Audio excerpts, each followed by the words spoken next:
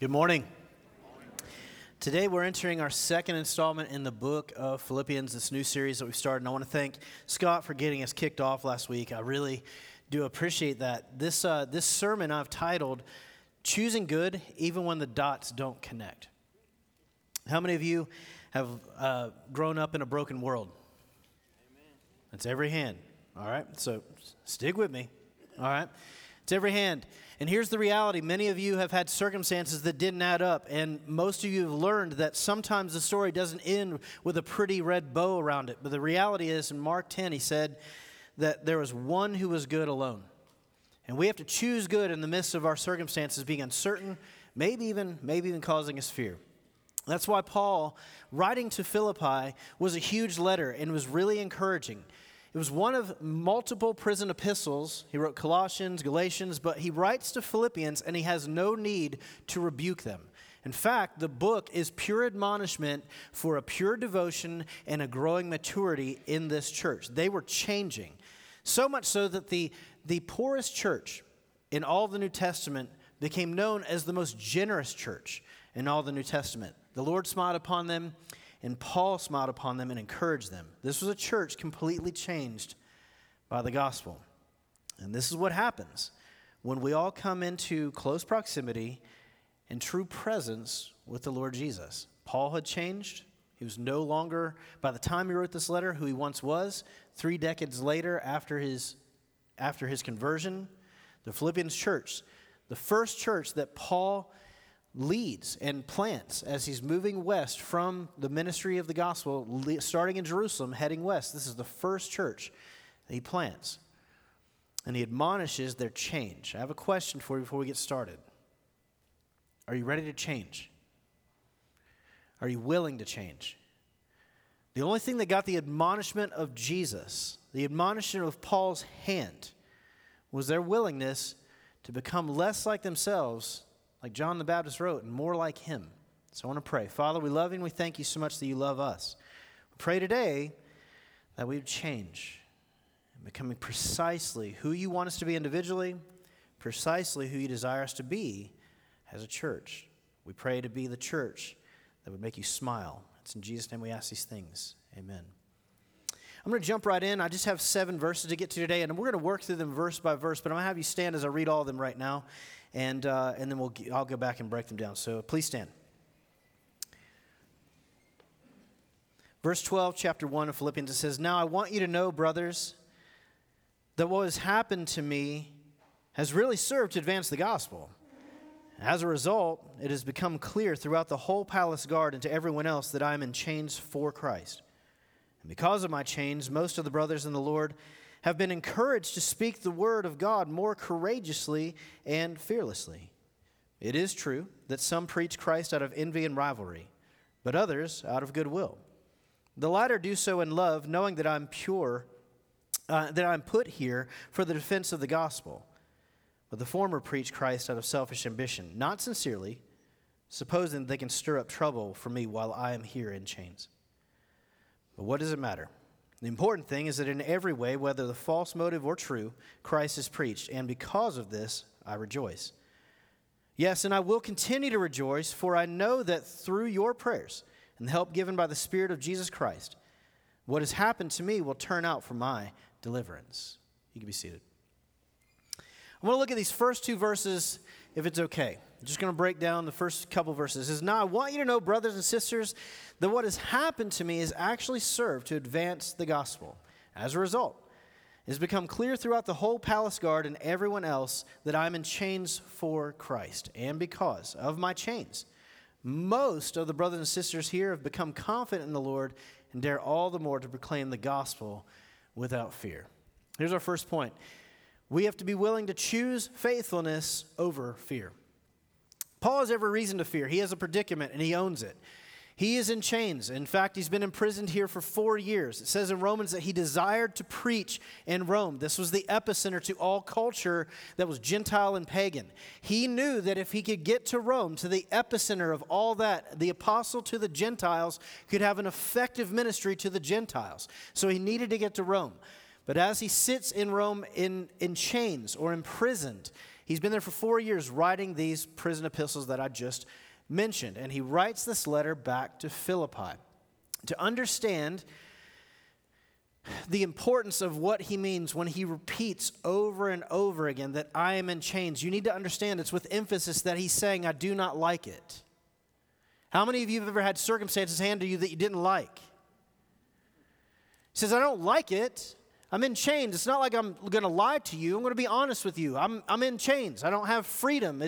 I'm not my own. I'm bound here. And so I've had a lot of my freedoms revoked, and I have even had to appeal that I'm a Roman citizen just to expedite my processing. I want to have a sentence. I want to know that I can either be free or get it on with it, But here I sit and I wait. And I'm going to explain a little bit more in a moment about what it looked like for him to be in chains. But he doesn't like it. But he chooses to celebrate what his chains are producing. This is really important. So can I have the map from last week just for a second? I want to show you something. Now, this map, because we're trying to fit it into a screen, does not do justice to the sheer vastness of distance here. So Jerusalem's down here in the corner, okay? That's where the gospel ministry began, with the Jew in Jerusalem, okay? All the way up here is where Paul is in Rome. That is 2,500 miles away. 2,500 miles. You must imagine this minus any technological advances or transportational advances. So when he writes to Philippi here in the middle, the first church that he planted as the ministry was moving west from Jerusalem into Europe, it's 800 miles from where he is in prison. So when he writes a letter, it's not like, how many of you get mad when someone texts you, you text someone, they don't text you right back? This letter's taking months, if not months, to get to the people he's writing to. 2,500 miles. It is closer to drive to Edmonton, Alberta, where Daniel M. is, than to drive from Jerusalem to Rome. This is more like British Columbia, 200 miles south of Alaska. It's far, very far, in a world that is not industrialized. Hello? These letters are like super advanced technology, okay? And Paul's writing as the gospel is taking the world they know by storm, and it's moving forward. He says, I celebrate and I rejoice in what my chains are doing. So they've locked him up, and everywhere this guy preaches, like a revolt starts. Like it stirs the people up, and even in Rome, he's stirring people up. But in Rome, they've heard now, we talked about this last week, a little bit about what happens when you put this guy in prison. So he's not necessarily in prison. It's more likely he's on house arrest. And in house arrest, he still has a little bit of freedom to do some things. He cannot work. He cannot make an income. He's a tent maker. So he depends on the generosity of other churches like Philippi who fund his entire ministry while he's in prison in Rome. But on house arrest, the difference here is this.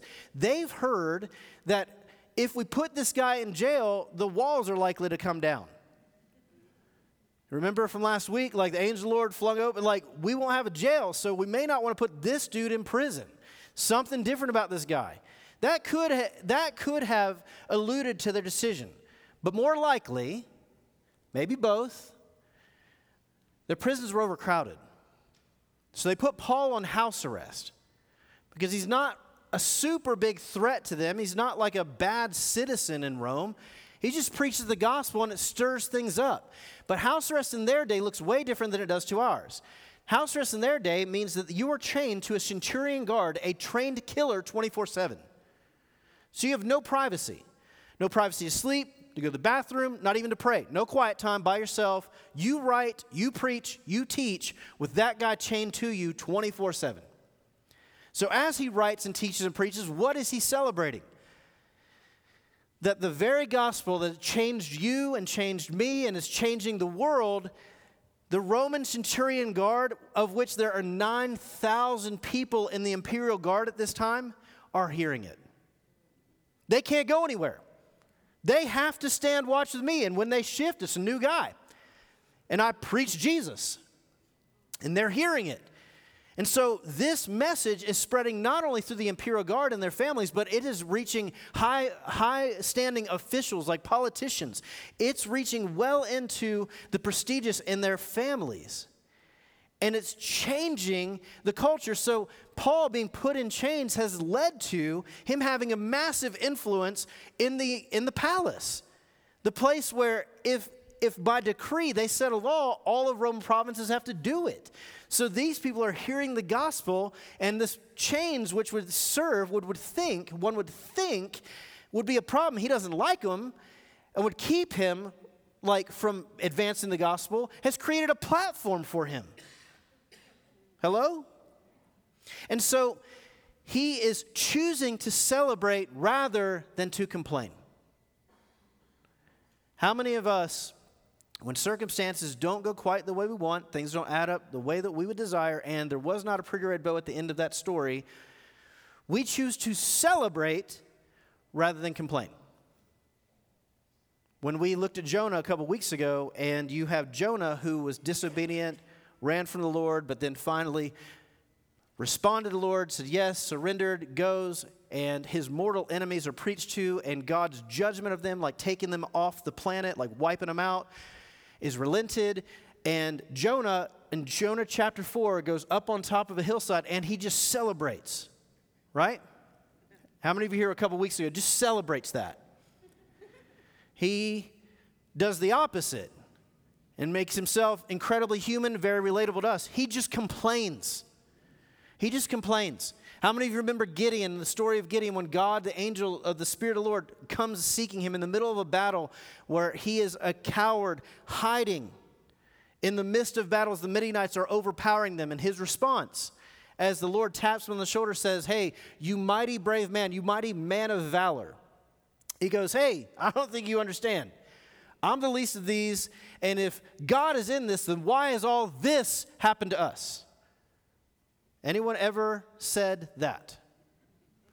My circumstances aren't adding up, and I was born in America, industrialized world. The blessing of God means everything adds up. Right? Correct? Amen? That would be completely counter to what Paul's writing. Paul goes, I'm in chains. I am completely out of control of my own freedom. I'm depending on them to decide my freedom. I'm doing the best with my circumstances, which I hate. By the way, I'm not happy about it. I'm not going to blow sunshine up your skirt. This ain't fun. But the reality is, I choose to celebrate. Like God is doing some stuff with some really important people. So he sees the larger picture and draws a conclusion from God's perspective rather than drawing a conclusion from his present circumstances. Rather than letting the circumstances in his life determine for him mentally his success, his blessing, or his present standing with God. How many of you ever thought, things aren't going right, God hates me? He isn't struggling with that. He's beyond that. He does not force God into a box because he's matured beyond that, and he doesn't allow his circumstances to define who God is. We know in Scripture God is unchanging. He'll be the same today, yesterday, and forever. So your feelings about the matter should not dictate who God is. And his circumstances also do not dictate it. How many of you have ever played this game before? Like Job, hey, I served you pretty faithfully. Things still ain't working out. So step up, big boy. You know? And you, instead of allowing your circumstances to determine how much God hates you, you just decide to challenge God because you're like, hey, I followed you, it's not worked out, so I don't know if I'm going to follow you anymore. And so you start to determine for yourself where he stands with you. Watch out. Remember how he responded to Job? Hey, who made man's mouth? Like, oh, that's right, you were there when I created everything. Do you know who you're talking to? Watch yourself. Maybe you have forced yourself at times, and this is why it says we work out our salvation with fear and trembling. Maybe you because you have a wrong picture based on the way that Paul writes about what retribution looks like. Blessings mean blessings, curses mean curses, okay? Right? We know that. That's what it says in the Old Testament. That's what the Jews thought. But it don't add up when you look at Paul's circumstances here. That doesn't make sense. And so maybe you, like Jacob in Genesis 31, wrestle at God and will not stop ferociously fighting for yourself, and you won't let him go until he blesses you. Maybe he is blessing you. Hold on. Maybe you need to see it from God's perspective. Maybe the change that your flesh is in, which, by the way, this kingdom is ending, is serving to advance his kingdom, which will never end. Possibly. This whole movement, by the way, this whole movement that's taking place right now makes no sense to anyone who's listening. In their world, you had Jew and Gentile. On both categories, that's how that worked. This whole movement made no sense. They have this prominent Jew who was like waiting for a seat on the Sanhedrin, mentored by the head of the Sanhedrin, which is their Supreme Court, and was likely to take that guy's job. That guy turns his back on Judaism, starts preaching in Jerusalem, moving all the way west, and he's preaching about another Jew who can do miracles, who apparently the Jews paid, like, listen to the Roman guard who's, like, attached to him. Like, think about this. Like, Paul keeps preaching and stirring stuff up, but, like, they're saying we were paid to kill that guy. So we put him on a cross, and now they're saying that he came out of the grave, and he's like a king. He's like the King of Kings. Like there's Caesar, and he's like exceeds that status. Like he has a kingdom that will never end. You ought to hear what comes out of this guy. That's why it's stirring everybody up. And so I don't quite get it, because it's like, it's not really a Jewish thing, because I know some Jews, they hate him. They hate him for detracting and walking away. So they're not with Paul. But here's the thing, it's not like a Jewish thing solely, because there's also like Gentiles involved. Look at the church of Philippi. There's like both. So Romans are going, what is this thing? It doesn't even have a name. At this point, 30 years after the conversion of Paul, it still doesn't have a name. They don't call it Christianity. It's called people of the way. Like, what is this thing taking the world by storm? And Paul says, look, I don't like being in chains, but I like they can't figure this out. I like that it's changing everything. And I like that you, Philippi, I like that you are willing to suffer as well. I like that you're mature enough to recognize that while I have every reason to be fearful, and you yourself who had nothing and you're being persecuted, they're tightening your chains like they tighten mine. You advance the gospel, you live in community as you're called to, and they don't like it, so they come on you. I love that you are like me. Like, I want to know Christ and I want to fellowship in his sufferings. We'll get there soon in Philippians. I want to know that kind of walk. And I know that I can say that to you because I trust you. I smile in the fact that you do this. You have been the people who are spreading this message even more fiercely as they tighten my chains. And these chains have only served to inspire you believers to share even more boldly, rather than cause some cowering and fear, rather than turning back and submitting. This imprisonment has only served to embolden the spread of the gospel in this message. It's only served to make it fan rather than to suppress it. How many of you have been on the planet long enough to watch a protagonist who has a just cause and a great message be thrown in chains? And as they torture that individual, it causes a revolt within the people around, and they just rise up. That's what's happening. That's what's happening at the start of the church. As they tighten his chains, we'll read it in a moment, he continues just to see the gospel advance. In fact, it's happening with other preachers in the pulpit. Here it is, verse 15. It is true that some preach Christ out of envy and rivalry, but others out of goodwill. The latter do so out of love, knowing that I'm put here for the defense of the gospel. The former preach Christ out of selfish ambition, not sincerely, supposing they can stir up trouble for me, which I'm in chains. But what does it matter? Such a big statement. What does it matter? The important thing is that in every way, whether false or true, Christ is preached, and because of this, I rejoice. Next point. Paul chooses mission over motive. Paul chooses mission over motive, choosing to rejoice that the message continues and the mission goes on, rather than dwell upon the fact that the motives of those who are preaching Christ just like he is, but they're not in chains, they're free to run, are in rivalry with him. They do not like him. They may have a little bit motive that is questionable. It may be impure. He's not sure, but some, he says, preach with purity, some not. But despite how self-centered they may be, Christ is preached. Listen here, we don't understand the nature of their falling out. How many of you have heard before that Paul was a little offensive? Paul may have offended these people. We don't know. That may be the case. He may have offended them and they didn't like him. So like they just preach, and they know that when they preach the fervency of the gospel, and they know that it stirs things up, all it does is tighten the noose around Paul, and they love that. They may not know.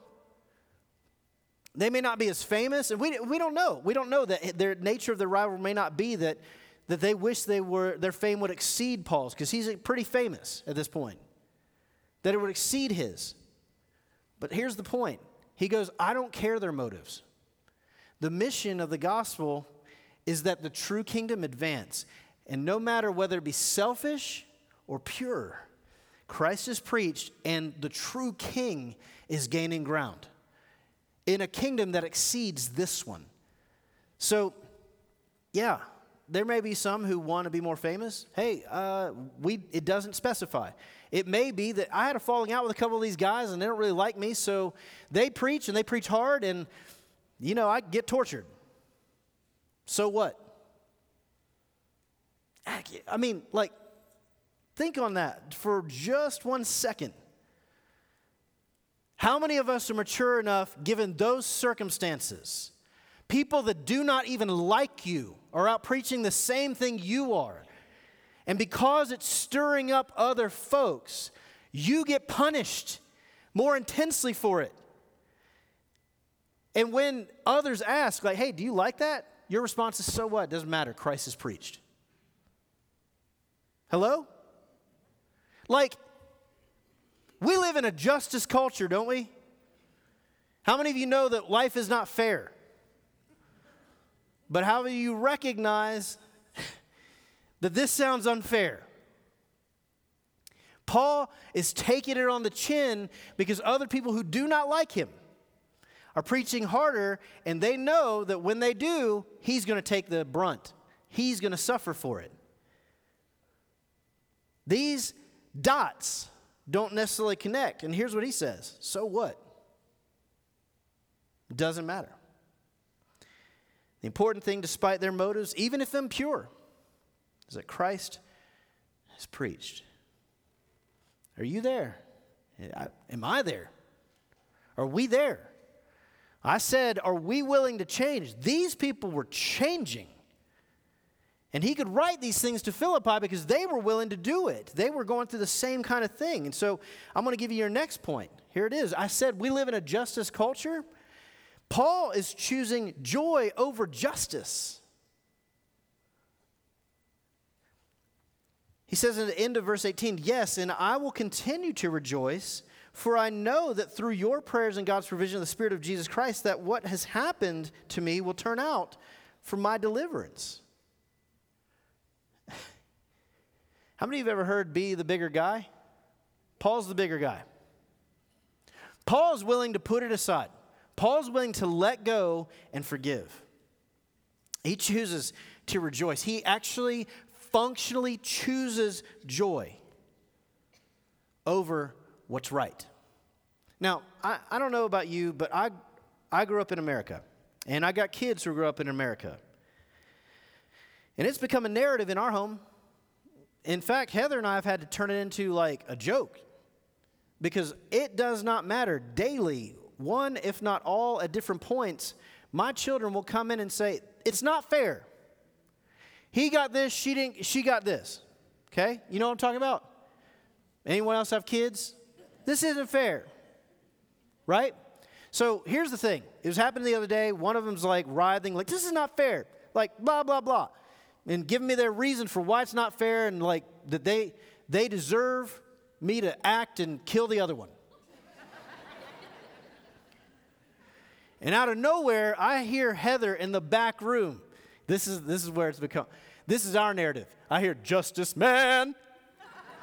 And we've turned the whole fight for fairness into a character that is like a superhero with a cape flapping in the wind. And it takes the form of every one of my kids, like daily. And they'll come in and they go, I want justice. Maybe just my sinful kids. But Paul says he's beyond that. He's gone further than that. Philippi is beyond that. They are choosing joy despite their lack of justice. Because Paul is acting and living beyond the need to see people be fair or, listen, the need to ensure that the offender pay for their offense. He doesn't care. He says, so what? It doesn't matter. Christ is preached. Paul is joyful in spite of his trouble, and as long as Christ's cause progresses and his name is preached, Paul's like, that's all that matters. Paul's not wrapped up in his reputation, nor is he overly concerned with the malice of these human detractors who have a problem with him. Are we there? Is that like us? Or how many of you, like me, might have a problem with the person that's making you suffer? Not fair. Offending you. Anyone, here's the thing. Let's just ask this way. Not you, and not me, but we all know that guy or gal that just has to have justice, right? They seek to have the offender be taken down. They want what's fair. See, Paul's identity is no longer wrapped up in that. He is like beyond the name-calling stuff, doesn't care. Paul's not there any longer. In fact, he'll speak to it later. In this very book, he'll say, I consider everything of the former as rubbish. Actually, he uses a different word. But the reality is, he says it. He says, I was everything that a Jew can aspire to. I was it. I rose above my contemporaries. I would gladly turn my back on that again to be here without freedom for one day with Jesus than a lifetime of that. That's how much my heart has changed. And every person that came into proximity and presence of the Lord had that same kind of response when they genuinely let the Lord speak into their life. I'm going to give you an example. Here it is. How many of you have ever read the Gospel of John and loved the Gospel of John, maybe even one of his epistles, 1st, 2nd, 3rd John? He was the youngest of all the disciples. He had a brother named James. He and his brother were on the inner three along with Peter. When you hear the 12, you always hear the leaders, Peter, James, and John. Well, John was the youngest. And his brother and he were given a name. They were called the Sons of Thunder. That is not because they preached with fiery tone. That was because they were thin-skinned, hair-triggered, would fight with a drop of a hat. These men wanted their reputation to precede them. And they were ready to fight at the drop of a hat. Do you know what John's name became? His mantra before his ministry was over? He was known as the Apostle of Love. The shepherd who would more likely hug you than, like he once did, walk around with his dukes up. He, in fact, couldn't even bring himself in the Gospel of John to say his own name. He said, I'm simply the disciple whom Jesus loved.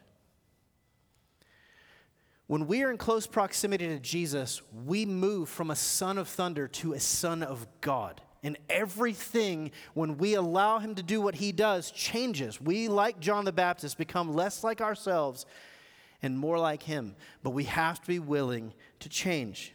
God can and does the impossible. I need you to hear this really clearly, yet it often requires his disciples' call to the impractical. Like joy over justice, like mission over others' jealous motives. And lastly, like choosing to remain faithful when your circumstances bring nothing but fear and uncertainty. Can you accept that? Can we as disciples of that other kingdom, the one exceeding the natural one, the one that's dying right in front of us, choose good when all the dots don't connect? And they don't connect for your or my comfort. I want to know him and I want to fellowship in his sufferings. Is that you? Is that me? Because these people changed. Are you and I ready to change? Become the person or the church that can hear the smile of Jesus and the admonishment of an apostle like Paul right over us.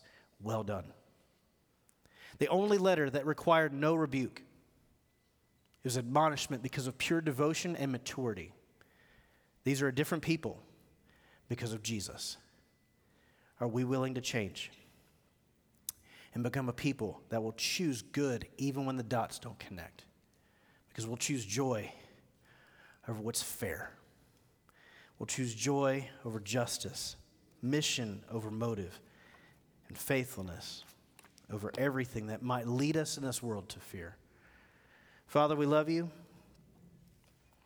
and we thank you for Jesus. We thank you for the example that you give us of the church at Philippi. We thank you for the example you give us in Paul. We thank you for the example you give us in the apostle of love, John. We thank you that no matter who it is that we study and we seek to learn from, when they came into close proximity with you in your presence, they could not stay the same. John the Baptist, your own cousin, said, less of me, more of him. God, today, would we begin to change? And here's what I ask is that your Spirit would move so much in our mind and heart right now that we would even respond differently right now in this room than we normally would. This is not mundane. We're not going to do this as routine. If God, you call us to come to the altar and lay prostrate before you, we'll do it. If you call us to your table with a family or a friend, we'll do it. If you ask us to go to someone here and pray to support them and lift their arms like Aaron and Hur did Moses, then God will do it. But Jesus, will you call us right now, your people, to the level of change you desire, and may we be obedient to minister alongside you as you advance the gospel even in this room. We love you. We thank you. It's in Jesus' name we ask it. Amen.